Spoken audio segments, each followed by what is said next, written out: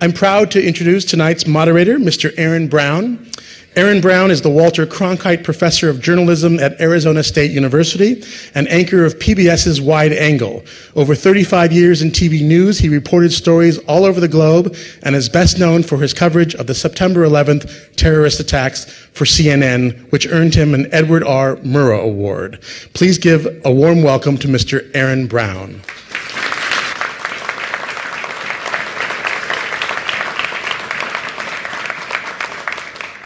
We can go home now. Thank you. Welcome. It's nice to see you all. Although we're sitting so low, I actually can't see you all, but we're glad you're here. I think what we're trying to figure out tonight in some respects is who we are. Who we are as a community, what we want to be, what we aspire to be, what stands in our way of that, if things stand in the way of that. And the group who joins us come from different backgrounds and, not surprisingly, different places, because most of us come from somewhere else, which has a way of defining all of the questions that we deal with tonight. So let me introduce them to you. And the one thing let me add before I do that is we're going to chat for 30 minutes or so, and then you're going to chat for 15, 20 minutes or so. So as you have questions, if you have questions, okay? If you have speeches, there's another event. If you have questions, we look forward to entertaining them as we go, okay? Here we go. Wellington Ryder is an architect, an urban designer, an academic administrator, and currently the Senior Vice President of Knowledge Enterprise Architecture at the ASU Foundation. He is responsible for the urban design aspects of the collaboration between the City of Phoenix and ASU at my home in downtown Phoenix, our campus down there, which I think eventually we hope to have about 15,000 kids there, so it's going to be a major center in downtown. Greg Esser is the director of the ASU Art Museum's Desert Initiative, which seeks to connect the desert regions of the world through art and multidisciplinary projects and research. Jonathan Capel is a New Yorker, director of the School of Public Affairs and the dean of College of Public Programs at Arizona State University. And Michael Christie is the Virginia G. Piper music director of the Phoenix Symphony for now. And he is the music director of Boulder's Summertime Colorado Music Festival. So like some of you, he is a snowbird. He's just a lot younger. He'll be leaving us soon for Rochester, Minnesota, where his wife is a doctor at Mayo. It's nice to see you all. The question here is, are we in danger, or perhaps maybe it's not danger at all, of becoming LA? So let me start there. Duke, are we on our way to becoming, Phoenix, on our way to becoming LA? What's interesting about the question is, and Greg will probably know this maybe better, this is a question that's been asked for decades. And it seemed to be very present about 15 years ago, because we were sprawling like crazy, and that's how LA was known, particularly for its smog and other things. And I haven't heard that question posed lately. One could say we could only be so lucky as to become LA, given many of its assets. And so I think you could consider the question that way. But will we become LA? I don't think there's a chance. I don't think we're oriented in that direction. I think our arrangements are different. And you might even want to compare us to other cities in the United States for a more useful comparison. So it's interesting. I want to talk about the other cities, but let me just ask one little thing here. Mm-hmm. When you say we are not going to become LA, what is LA? Or what is it that we're not going to become? Right. Because John and I were talking earlier, it's hard in many respects to answer the question, what is LA, right, let alone what are we? Right. Well, you could say let's use a very, very recent example, Pacific Time, the Pacific Standard Time, the massive exhibition of visual arts that came out of LA. That's a distinguished history over many decades. Could we do that? That's a defining document that describes what LA is in all of its varieties. And by the way, LA is many things. You're absolutely right. There is no one LA. We're not at the point where we could produce that kind of a document about our art, and I don't know if we will. That's actually an interesting comparison. And the Desert Initiative program is actually, in comparison to the Pacific Standard Time, which was a dispersed regional biennial, it's a look backward. Right. The Desert Initiative is actually a look forward and really looking at the future and how we're defining the questions of today and developing works that look toward tomorrow as a region, not just as a local municipality. So I think that's So you're a key suggesting we difference. could be there, and I'd like to believe that that's true. I think we can. John, when we were talking about this earlier, you described LA as contested. What it is being fought over, right? Is that what you meant? Yes. Talk about that. Well, you posed the question. You posed the question: does Phoenix have an idea of itself? And I would just, as a parenthetic, something we can come back to is: when we talk about LA, are we talking about LA the city, LA the county? I think that's a relevant question. Are we talking about Phoenix the city, or are we talking about Maricopa County? I think those are. I think we have to be clear what we actually mean by that. But let's leave that for later. I think that there are many different LAs, as Duke was saying, and some people would define LA as the entertainment industry, as you said. Some might harken back to the military-industrial complex as being the center of the Los Angeles region. What might be different is that there's not necessarily a set of rivals for what constitutes Phoenix, so much as a lack of a passion about what our center is, right? And that was the supposition that we were talking about. I actually think there is something there, and it has to do with the reasons why people end up here and the things about living here that people embrace, the freedom, the sort of ability to do what you want to do without anybody knowing about it and anybody having any ability to say anything about it. That is a defining attribute of life in this area, even though it doesn't feel the same as some of the things that bring people together in conventional cities. Right. That is, as I said earlier too, that's the thing I say to my friends all the time, which is Phoenix is Phoenix, and I mean, when I say it, I mean greater Phoenix. Right. This I'm not sure how far out I go. I'm not sure I go all the way out to where they're driving golf carts to the grocery store. But I'm going pretty far out to places that are named after tires or a shocked expression on your face. Okay. I describe my home because it's my home. I live here 12 months. This is it. This is where I say this is Alaska with much better weather. This is where people go to be left alone, to invent or reinvent themselves. This is a place where space matters a lot. But, Michael, in a place where space matters a lot, community as we often define it is harder to create, and an arts community needs a community. So is it hard to be a part of an arts community in a place where community is so messed up? Well, I guess I've taken the view being here that anybody doing arts here has to see themselves as a foundation layer and as a cultural standard bearer. And I think that's one of the things that a lot of industry or even Arizona State University, since there are four of you on this panel, I think that's one of the great things about what ASU does. But I think as far as culture goes, I think where Phoenix is right now, Metro Phoenix, everybody that's involved, if they want it to be really fantastic, has to see themselves as an actual leader rather than as just the beneficiary of work that's already been done. One thing I really like about Los Angeles, I have to say, is not necessarily the individual aspects of their culture, since that's kind of my world, but I love that they do have a brand about their culture, that there's a feeling about their culture, a sense of what the vibrancy and the energy is.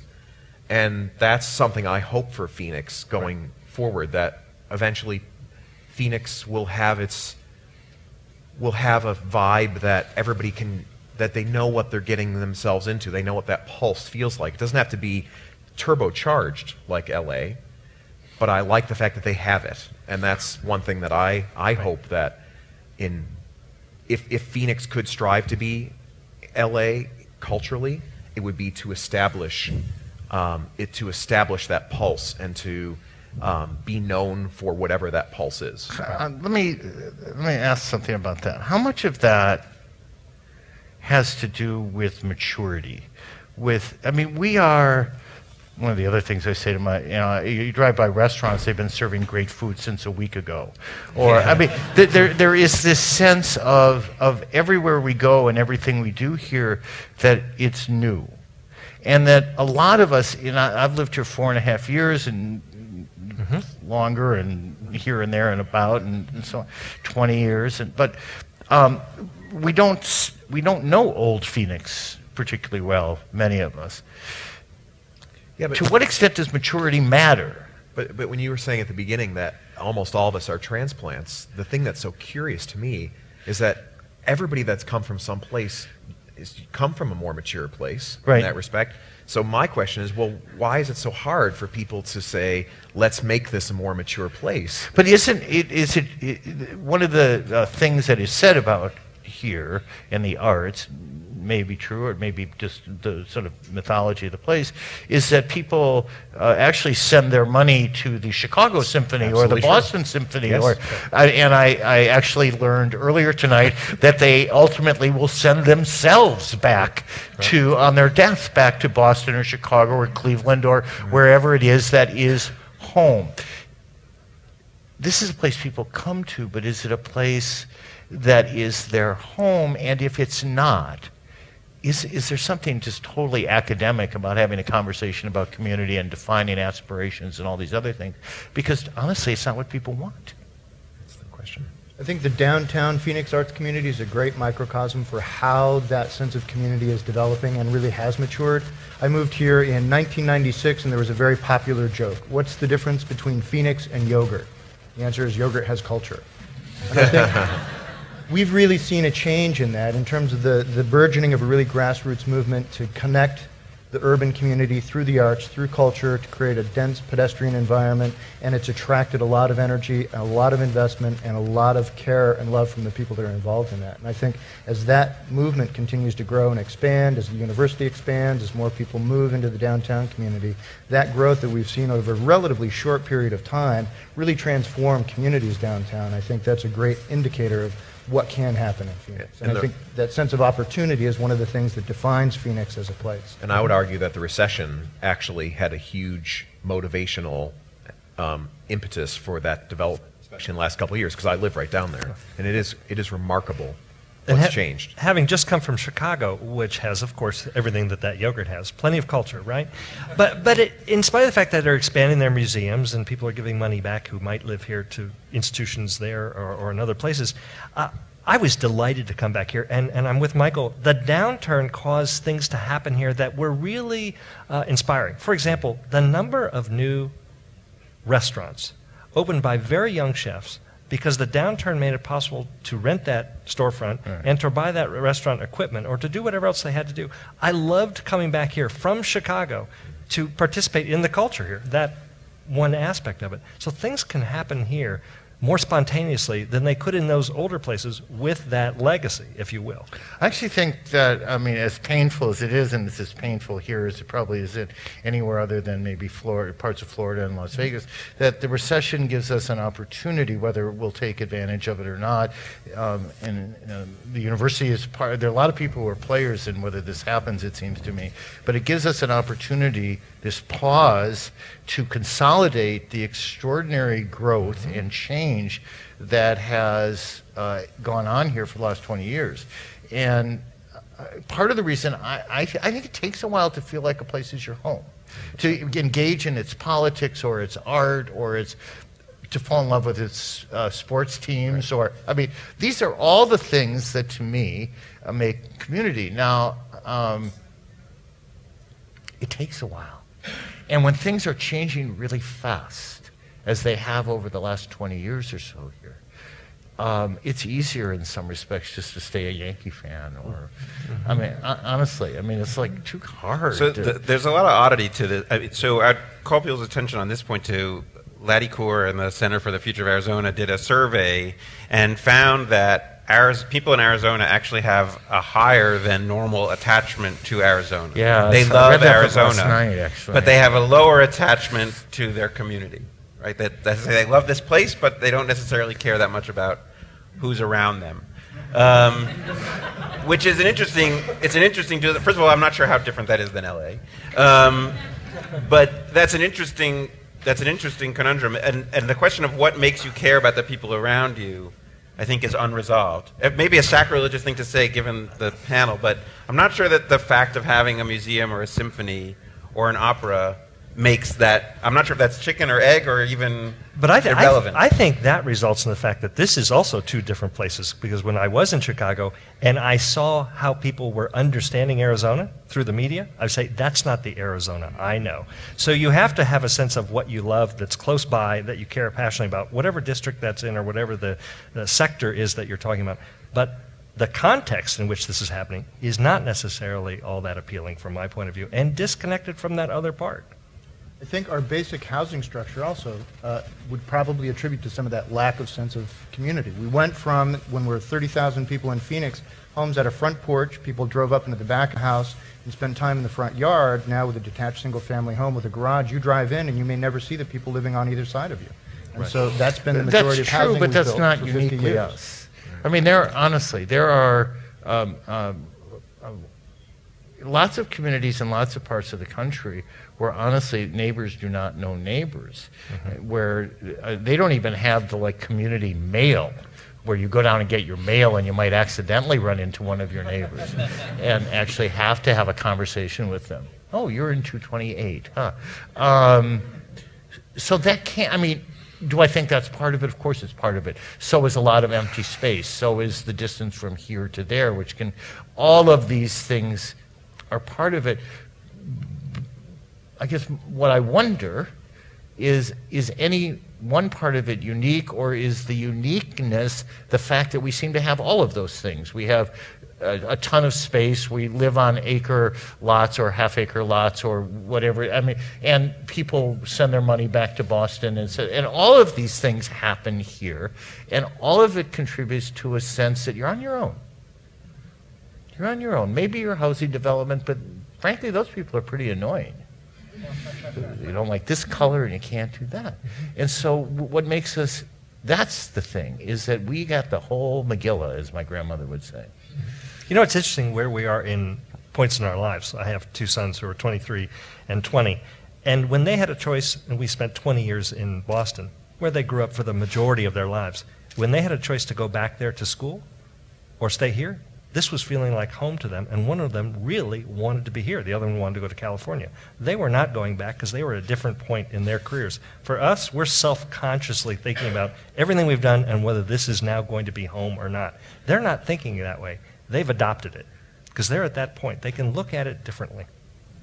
And I think one of the nice things about Phoenix now, when you look at those downtown establishments, or even the amazing establishments around the Central Corridor, Camelback, La Grande Orange, I mean, all those kinds of places, the one nice thing about you can be siloed if you choose, but increasingly you can go out and you can actually say to somebody standing in the line, hey, I thought I saw you here last week, and then they'll engage in a conversation. So actually, the nice thing is there really is a nice evolution going on. Whether the whole community is going to glom onto that and say, oh, well, we're just going to be all very friendly and go out to restaurants all the time, or what I think is more likely to happen. Just totally terrified. Right. Or what is more likely to happen, I hope, is that there will be enough of a critical mass for each way of life that people can come here and say, I would like a more cosmopolitan culture, therefore, and I can find this area and it's going to be fantastic, or I can play on one of the 200 golf courses. In that way, I almost wonder if it will become a little bit more like Los Angeles, except that we'll maybe be able to predestine what some of those regions are going to be. Which areas are going to be more that way, whereas I think LA probably those things were a bit more fit and they were put together a little bit more in a more difficult fashion just over time. I wonder. I want to talk about something. I want to talk about people in a second. I want to ask a question about geography. It just, when you were talking, it made me wonder if maybe we have an expectation. You talk about a Phoenix that's actually quite small. I mean, relative to the amount of when I think of Phoenix, I gave a speech out in Goodyear, okay, and I did it. It's a huge. It takes you from my house in North Scottsdale to that speech was, it's still in Phoenix in my mind. Okay. Your Phoenix is much smaller, the one you just described. Is there a limit to what community can be that is measured by size? That we can't be a community. We can't. Greater Phoenix is just too damn big. There's too much that separates us. There's too many differences. And then what we really want to strive for is maybe with the San Fernando Valley, the LA, I mean, sort of a few little pockets of community, maybe the best we can get, and we ought to be happy with that. First of all, you have to want to be one place. Right? We were saying, a person from Mesa doesn't want to say they're from Phoenix. Right. They would never represent themselves that way, I don't think, unless maybe they were on the other side of the world and they wanted to be understood. Whereas the jokes in LA, or I guess this is true in New York, about wanting to have the 213 area code, right? So you're not seen as an outsider. You know, the same thing as, I grew up in the Bronx. We were horrified when we were all of a sudden 718. That was a horrible thing. So because you were not New Yorkers anymore. Yeah, your identity was bound up in being 212, and this was like, an existential crisis. So that made a fabulous episode of Seinfeld. I don't think it's about scale at all, really. You do not. I think it's about inevitability or the appearance thereof. There's a reason why New Orleans is where New Orleans is, or why LA is where LA is. Being up against something, almost every great city we know has some relationship to water, which in turn had something to do with transportation. So the scale of Phoenix is not the issue. It's essentially an island. It's virtually surrounded on all sides by eventually nothingness. Whereas when you're in LA, you might not know where it stops, and pretty soon you're in something else, and something else, and next thing you know, you're in San Francisco.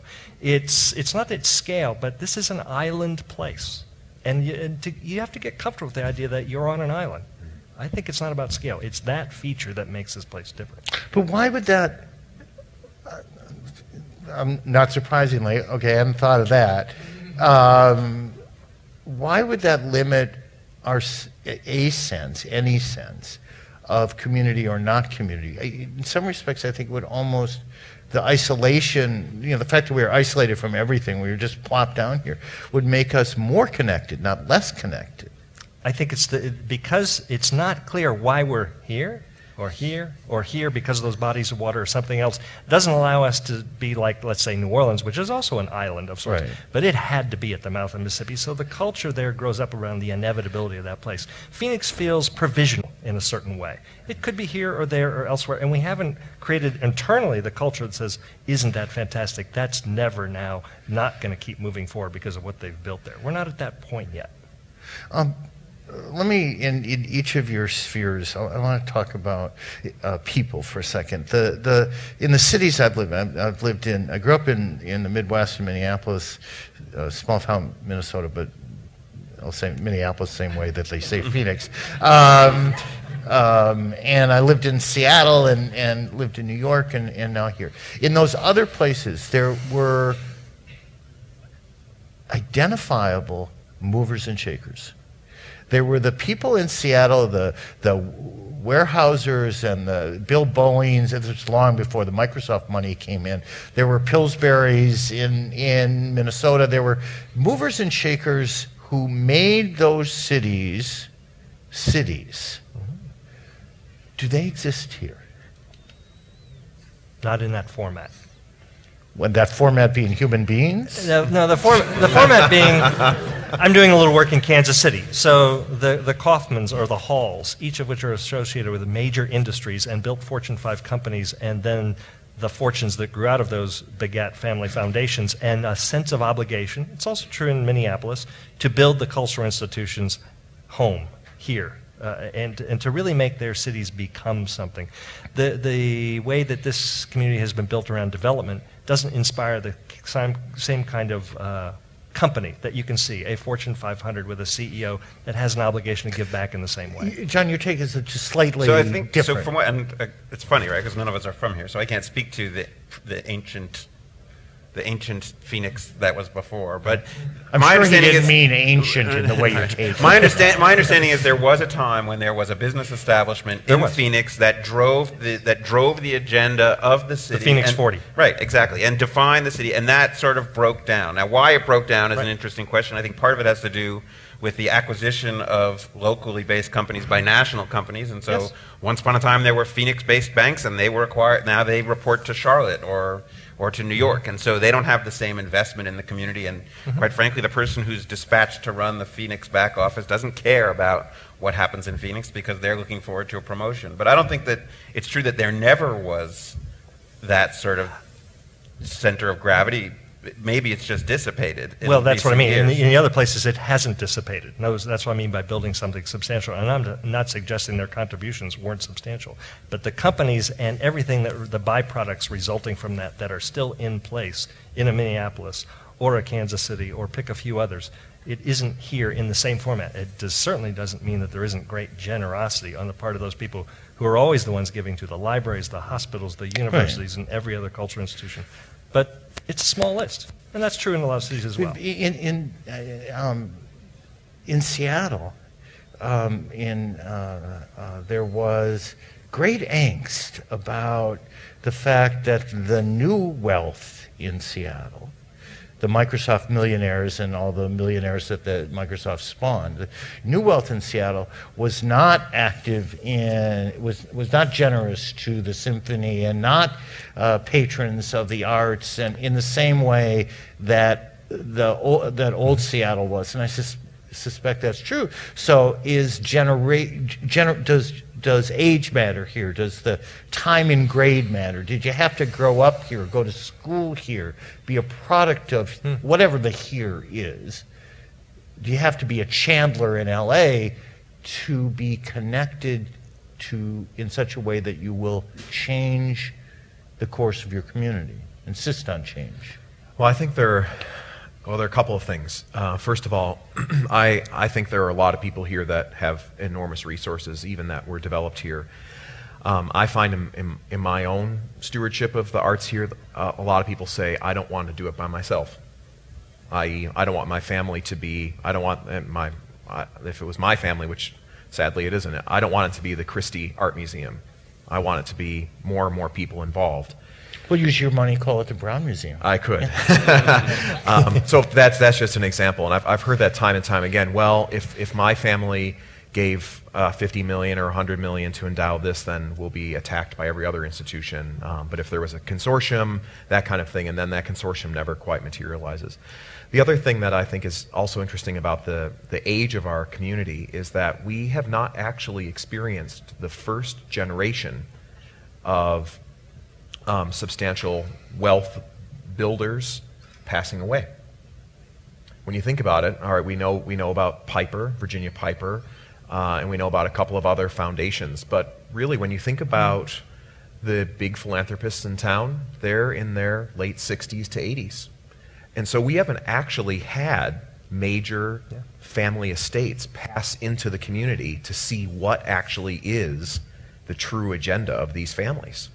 So it's very interesting. I think in the next, I hope these people live forever because I know a lot of them and they're wonderful. But time and humanity being what it is, I think there's going to be some revelations that happen in the next 10 to 15 years about where those estates end up driving. That's a really great point. And that harkens back to the question about maturity. And in some sense, as a younger community, we don't have that second generation of wealth that's been reinvested through a connection to this place. And that will change over time. And I can tell you, being at the university and now in the foundation, when we look at our alumni base, and we were just visiting some other universities by comparison in North Carolina where they've got legacies that are 2 centuries, 3 centuries, and of course Harvard at 4 centuries. Our alumni base is it's very large, recently established because we really only became a university in the 50s, but it's very youthful, and those people also haven't had a chance to accumulate wealth in the same way or think of themselves as philanthropists in the way that we need them to. And so we're having to imagine our appeal and why we're working so hard at ASU to establish what we are to others across the country who care about our issues, who may not be connected to us as alums.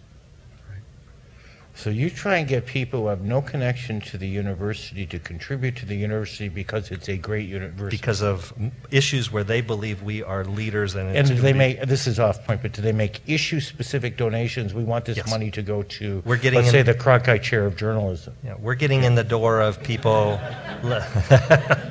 just as an idea. I wonder where you came up with that.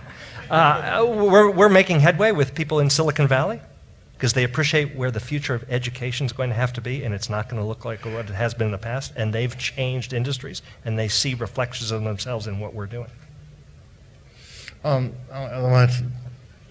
Got a bit of time left. I'm going to talk about a couple specific things.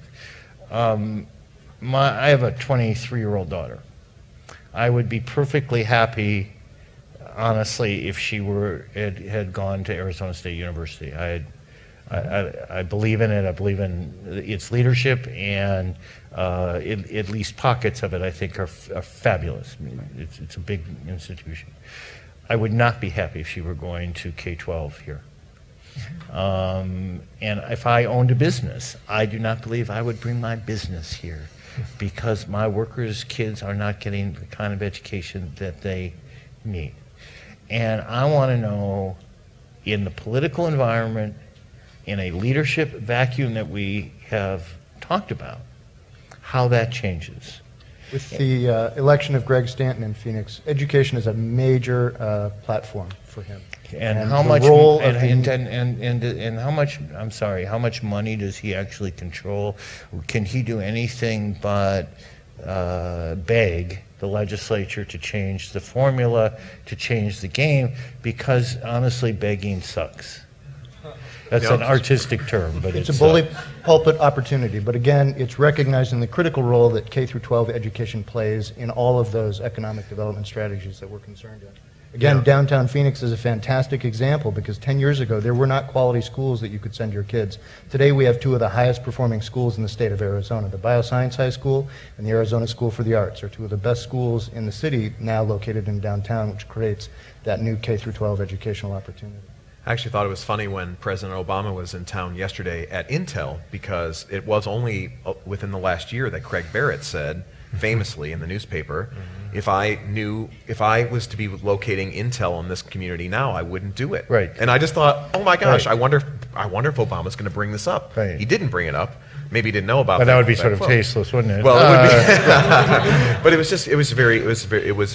was very telling. Yeah, and I think people have to make decisions about those kinds of things. It's, my family, we are moving on. My daughter's 3, but we didn't have to take a look at the education system necessarily for us, but it is a big question. It's a big question for this community because it's getting to be big enough that there's enough of an age spread where people have choice, and they have, and unfortunately Arizona has shown its hand in this particular area with not many other cards evidently in the deck. Yeah. But I spent the day with 600 developers in this area, sitting where you are with panels, and this issue was drilled into their heads about every hour on the hour. If you don't create an attractive place for families to raise their children, the people that you want to be in these high-paying Intel jobs, which are 6 figures, it's not going to work. You've got to change the recipe here, and people are understanding that. So I think there are a couple of things on this, and just also to tie it into the topic writ large. First of all, I think it's interesting to point out Craig and Barbara Barrett, right? People who are vested in the community, Absolutely. trying to address the school issue, right? Not just sort of saying, all right, where can Right. I send my kid? I think it's important when given the opportunity to recognize that there are people who have a broader vision of the community and want to reinvest in it. I also think that as a community matures, this type of issue is something that can garner support. It's easy to sort of say, well, big deal, that 1 cent ballot initiative didn't mean a whole heck of a lot. It was one Well, I penny. thought it was a big deal, actually. But there are not a lot of places in the United States where people vote to increase their own taxes, even a little bit. And so I think that, and it was an odd thing, right? Because that happened, what was that, a month or a few, not long after SB 1070. Interesting contradictory signals about what this state's about. So I don't know. I don't know that the political system is well meshed with what the community values are, but what it suggests is that there are community values and that public education is an expression of a belief in community and an attachment for the future. It has all of those attributes to it. So I think you can rightfully be distressed about this aspect, but you also can see some glimmers of the community that we're suggesting doesn't exist emerging around this issue. Actually, I actually took it that way. I thought I might see this just slightly differently from a political or public policy point of view, which is that people, in fact, will vote to raise their own taxes if they know where the money is going. Right.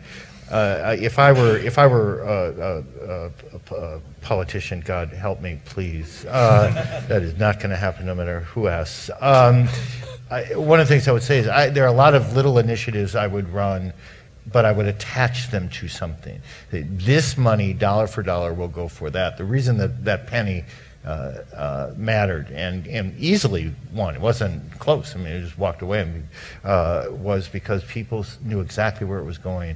And I think to some extent, even people who do not have children in school understood that we can't mature in any reasonable way if we compete, if we race to the bottom with Alabama or Mississippi. I mean, that forget whether there's a music program in the school. Those left a long time ago, sadly, I suppose. But so I think people, at some level, this is their home. They're becoming. It's why I keep coming back to this idea. We need time. We need a pause here. You're shaking your head. You're shaking your head. This is why it's not television.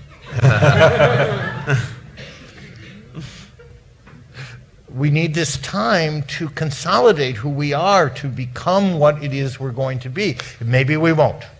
Well, here's the big thing. When you look at Phoenix historically, it's always kind of done this with varying size dips, crests and troughs. So now the question really is, so we're in some kind of bizarre trough, but as a result, we've seen some fantastic entrepreneurial efforts, business, society, I think, and that extends to politics too. That vote is one great example. So now the question is this next little bit of the roller coaster, which every community goes on, is this going to be one of these, or is it going to be like this? And I think that's going to be the telling question about what kind of scale community or what kind of investment it's going to be, is to see whether this community is going to seize on this moment and how far they're going to take it in one direction or the other. And it's not really just a matter of time. It's who shows up in that time period. If you read Tom Friedman's new book, That Used to Be Us, which talks about where we used to be and now we seem to have envy for China and others, he ends the book by talking about people who just don't get it. They don't care about what's happened. They're going to plow ahead, and I would certainly put President Crow, for example, in that category. Doesn't care about how you got to this position. If you look at how he's advanced the agenda of the university and thus the region over 10 years, it's extraordinary. He just doesn't care about why it can't happen. And so the time is about having people who show up to do those kinds of things that transform the community. Tom Friedman, he would be the other journalist from Minnesota. Mm-hmm. He would. As I like to think of him. Yeah. The lesser. Please. But yes. Do you have a microphone? Come here. This woman right here. Okay? Yeah, you. Yeah, head shaker. Just give her the microphone. Thank you. Tell me why you were shaking your head. I wasn't necessarily disagreeing with what you were saying. Shaking your head. That's a sign of disagreement. I was wondering, though, how much climate and our tax base has to do with this conversation. One tends to go to a community that has something of value. Right. And when you're an older population, you gravitate to what is of value to you in that context. I'm wondering whether's what good, you think taxes about low. Low taxes and fairly decent climate. So the How does that handshake play? is to what? Help if I screw this up seriously, just say no. It's not what I meant. To what extent does the demographics do our demographics dictate who we are and where we're going, or what we're going to be? I mean, and let me add just a titch to that. Do we misunderstand to some degree our demographics? I'd say we absolutely, not only do we misunderstand, but we misrepresent our demographics in the state, because we're a much more diverse community than I think we recognize or we give ourselves credit for. And in part, it's because we're a relatively young community. Unlike a lot of older urban cities, we haven't aggregated demographic populations by area, and so we're fairly dispersed in terms of our ethnic diversity, for example, economic diversity less so. But I think we're a very diverse place, and we don't tell that story very well at all, especially in the media. So that's something that I had the opportunity to tell this audience today, which looked like the development community. Do you realize last week there was a similarly charged up discussion about what we're going to be as a region, and none of the people in this room were there, and none of the people in that room are present today. The demographics that represent those who were at the Carver School last week talking about Bird on Fire, Andrew Ross's book on the recent history of Phoenix, they are going to be the future of Phoenix, and they're avidly interested in what it's going to become. They need to be included in these discussions. Good. Well, it just goes to show you don't have a lot to do. Going from one event to where people are talking to another. What do y'all want to talk about? Do you have questions? All right. Thank you all for coming. Hello. It's so wonderful to be back in Scottsdale. This is my hometown. At this moment, we are going to open it up to you all for questions. Just a quick reminder, all our discussion is recorded on audio and video podcasts. So, excuse me. And two of us will be going around with mics, so please raise your hand and wait for us to get to you. I have your first question on the right. Michael Cronenfeld. You're talking about a model of cultural that's kind of like, I guess, a lot of eastern cities where you have a core of the city and that's the core of the cultural focus of the city. Is not maybe our cultural model here a little different as everything else is?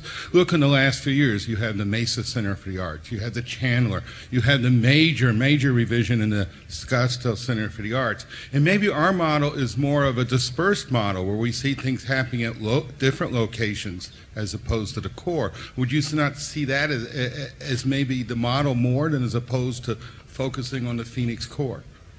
Well, certainly the Musical Instrument Museum is another example in the north part of the city. So yeah, there's certainly, I think, from a core perspective, the interesting thing for that I have to recognize is if you want to have a certain level of performer, at least in my case, you do have to be able to offer at least a livable wage in certain conditions for someone to bring their family. So that's why the core thing is easiest for us to talk about as far as my business. But of course, we at the Symphony are looking at this already and saying, gosh, there are reasons that people don't come from Cave Creek all the way to downtown, and how do we deal with that? So I would agree. There's cultural centers and all of that. But then it's a question, maybe we have to look at it as there's a core of place, but then there's going to be a core of people, and to have enough of a thriving artistic community that people are going to want to come here and create, even if they create in different areas within our metropolitan confines, is going to be tricky. Question to your left. My name is Regina Best. This is a quick question. I am a native of Phoenix. How many of you here are natives? I just wanted to know. Some of us are. It's like I believe that there are people like you. I've read about them. I had a TA who was old Phoenix family, but that doesn't change the fact that many are not. What Right. generation? What generation? So I find that to be unusual. I've met people who are, fifth generation or sixth generation Arizonans, and I've met people who got here 5 years ago, but not a lot in between. I don't know why that is. Do you think seriously that it changes? You've called this home your whole life. I mean, you've watched everything that's happened, and does it change your view of it all? The fact that you grew up here? Yes. How? Give her. Thank you. How so? Because this is my history. Yeah. I kind of grew up with the city. I'm kind of the same age Phoenix is. The suburbs were being built a few years before I came along, but we're about the same age. And so this is my history, and I chose to stay here. I didn't come from somewhere else. Yeah. I'm not sending my money somewhere else. So I have a vested emotional, psychological interest in helping this be a fine place to live because it's my home. So I do have a different perspective. I find just with people in my world that my attitude is much different because I live here 12 months a year. This is my home. I don't have no more New York home. That's gone. I mean, this is home, and I absolutely think it changes one's view. And we, not so kiddingly, or we were talking earlier about people send money back to Boston, and when they die, they send themselves back to Boston because this is never home. And that's a hurdle that I can't quite. And what it must be for you is, I think, quite remarkable. I mean, I can't. It makes me kind of sad. Yeah, no. I hear that someone's sent themselves back to Boston. I think, really? We were here for 75 years. How could this not be home? So. We have another question on your right. My name is Peter Newton. I'm not from Phoenix, but I would like to make it my home, provided the economy comes back. My question is kind of building on your question, Aaron, about locally generated wealth. Something I've been thinking about for 9 months, of how we don't necessarily have those generations of locally generated wealth yet, but also there's the outside wealth that comes in. So much of Phoenix is based on speculation, whether it's a speculative office building, speculative homes, and so how does that play into development and what we're doing as far as outside wealth coming in just to make a buck and get out? I think part of Arizona has been a history of extraction, whether it's mining or housing development. I think about Eli Broad's museum he's building in downtown LA. He's the B of KB Homes, and a lot of the houses that we have in our suburban fringe are building his museum in downtown Los Angeles. So it's not all a question of new wealth being reinvested in this community. I think that's a trend that we want to focus on and make sure more people like Ira Fulton, who really makes this concerted investment in this community, we support as well. So, Question to your left. I'm Jack Anderson, and I'm also a native who's been back for 7 months after 13 years in Los Angeles, so I could talk for about the next hour You're about like why the perfect Phoenix is audience not LA guy. and why vice versa.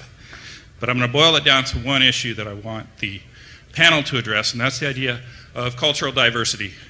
My networking group in LA had Japanese, Koreans, Asians, several people who were native Africans, Jamaican, Ukrainian, Croatian, very culturally diverse, very positive. My group here has 2 guys from India and 2 guys from Mexico.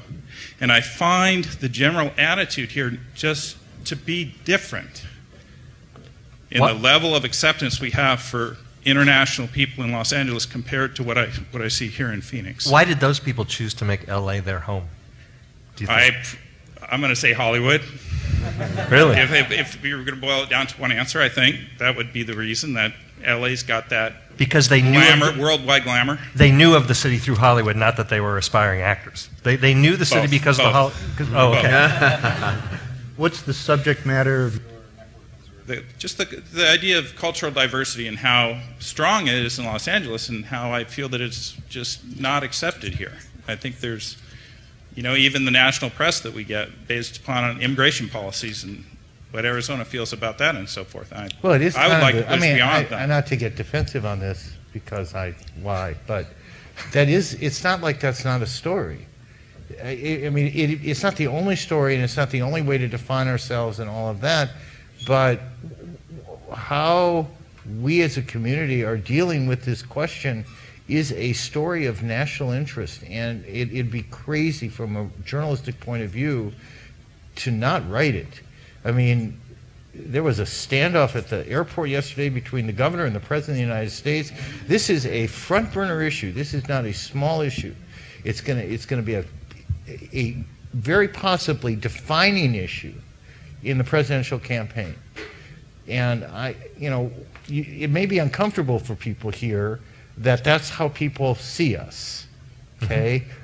But that's a real issue, and if you're the reporter, I'm sorry, I'm writing that, and I am assigning students to think about it and trying to get them to come up with new ways to figure it out. Why now? Why is this happening now?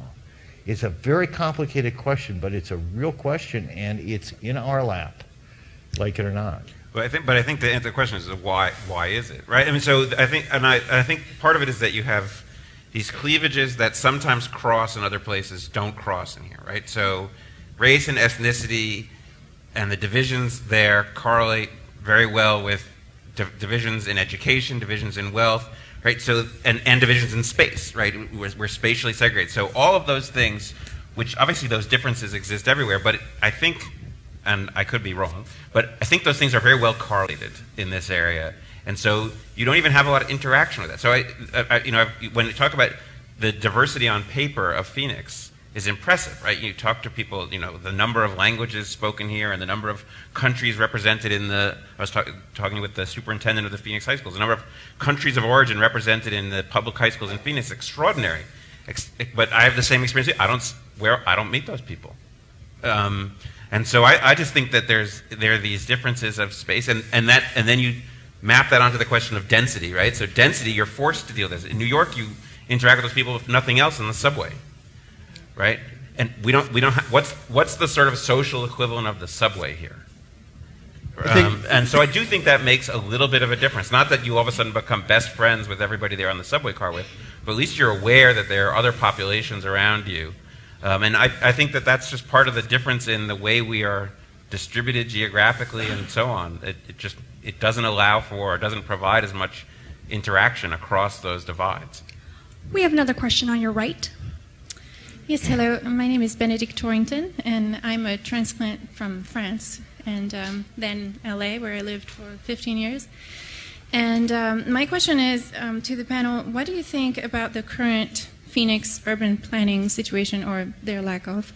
And more importantly, what would you do specifically with urban planning in Phoenix if you had all the money in the world and decision power to make changes and create community? It's like a softball, That is what we call the this is an archipelago. You've got, as the gentleman behind you described, you've got 32 or plus or minus municipalities competing for cultural resources and everything else. If you started from scratch, which is not quite an answer to your question, you certainly would not array yourself across this many square miles and with that many boundaries, which are simply artificial. It makes it really hard to plan. And so the Brookings Institution right now is taking a look at developing a business plan for this region, and surely the number one hurdle is cooperation between municipalities, where tax revenue and everything else causes each of them want to see themselves as a new and future downtown. It's really, really difficult. But by way of comparison, Los Angeles has 80 municipalities and 130 unincorporated areas over 4,000 square miles. So there's also a tremendous amount of competition among those municipalities. But it begins with an edge. The water's edge, you know when you're in Santa Monica and you know when you're downtown, and you know how the city was built because it was a port at one time, which also leads to the diversity question. It was a port at one time and it grew that way, whereas we are drawing lines on maps often driven by development interests, not by geographic interests. So I actually think, I basically agree with Duke's vision, the sort of the implicit vision of what a city is. But I also, at the same time, I think there's a critical difference between LA and Phoenix and in the history dimension. It's not just that it's young, right? LA started as a city in sort of an East Coast city. It sort of looked like an East Coast city. You can go to downtown LA, and it's funny, right? Because I go there, and the part that I like the best is the part that looks the most like New York. Broadway was the Wall Street of the West. But the difference is that, yeah, it's sprawled, but it sprawled after it had this core. Right. Phoenix sprawled. Its growth was sprawl. It is sprawl. So I think that the idea of if we sort of are looking for a model of Phoenix urbanism, it has to be a distinctive model of urbanism that is Phoenix, right? So that's why I think the idea of building a 20-story apartment building in downtown Phoenix where people buy condos, I just don't see that happening. But there can be models of dense. I think a model of, and it has to be consistent with the reasons why people end up in Arizona, right? So I think people want to have a place where they can go in their fenced-in backyard, and that's part of it, and have their grill, right? And if you don't build a model of urbanism that includes that, it's not going to take off. And so I believe in all these things, and I think there are assets that we can exploit, and there are lots of good things we can do, but it can't be mapping other types of urbanism onto Phoenix. That's not going to work. And I just want to make clear, I couldn't agree with you more, and I'm not suggesting you do that. And if you read documents about Chicago, and you read what people were saying about that city and the sprawl, and you'd think you were reading about descriptions of Phoenix today, but it began with a core. That is never going to happen here. We are going to wind up with a multi-centered something or other. We'll have to come up with a better name for what it is. But the planning mechanisms that you might use in a conventionally core-driven city are not going to work here. So there's a lot of invention. We got to invent this. We're going to have to invent this. Yes, we are. There's no model we can follow. There are rules, but there are... People have called it connected centers and a variety of other things to come up with how we're going to deal with this, but we haven't really got a plan for it. And just because I want to know, the people who will be involved in that, the university have a role in that? I would Absolutely. Hope. The university. I mean, I think Michael would go. Well, but that's why the university so. has 4 campuses. Right. It recognizes it's not possible to have a campus in one place in a region that is so multi-centered. So we have to be multi-centered as well. We are responding to that. But so some of the thinking has to come from universities. Who else are the thinkers who are going to help us define this, or is this just an academic? I don't mean just in a. It's hardly academic, and it would have to be, let's say, for example, the Maricopa Association of Governments, because transportation is destiny around here, and their primary obligation is to make sure that cars, unfortunately, they focus more on cars, get from one place to the other. So roads and transportation thinking are probably the top of mind issue for MAG. We have another question to your left. Yeah. Folks, this will be our last question for the evening, for we've run out of time. You're all invited to our reception afterwards, where you can talk with our guests and panel about tonight's topic. We would like to thank, Zocalo would like to thank the SMOCA for so graciously hosting us tonight, as well as our media sponsor, or KJZZ, for being our media sponsor. My name is Howard Hendler, and I'm addressing my comment to Mr. Brown. I think it's unfortunate that you mentioned 3 times this evening that many people in this community send their money and their bodies back to places that they came from. If you leave the confines of ASU and check out donor boards at the various institutions, or playbills at any cultural event, certainly Michael Christie knows the name Herberger. There are many, many families here that are newcomers, that haven't been born here, who support all of the cultural facilities of the city. And for the young people here, I wouldn't want them to feel that what you said is a truism, because it really isn't a truism. Well, if you want to pick a fight, we can pick a fight. I mean, I'm not really inclined to, but I would just go back to how this issue came up. It didn't come up respectfully as a statement from me. It came up as a question to Michael. Is this a problem for you? To which he said yes. So if you want to pick a fight with him. I'm just the dude that asked the questions around here. Thank you. You guys were great. It was fun.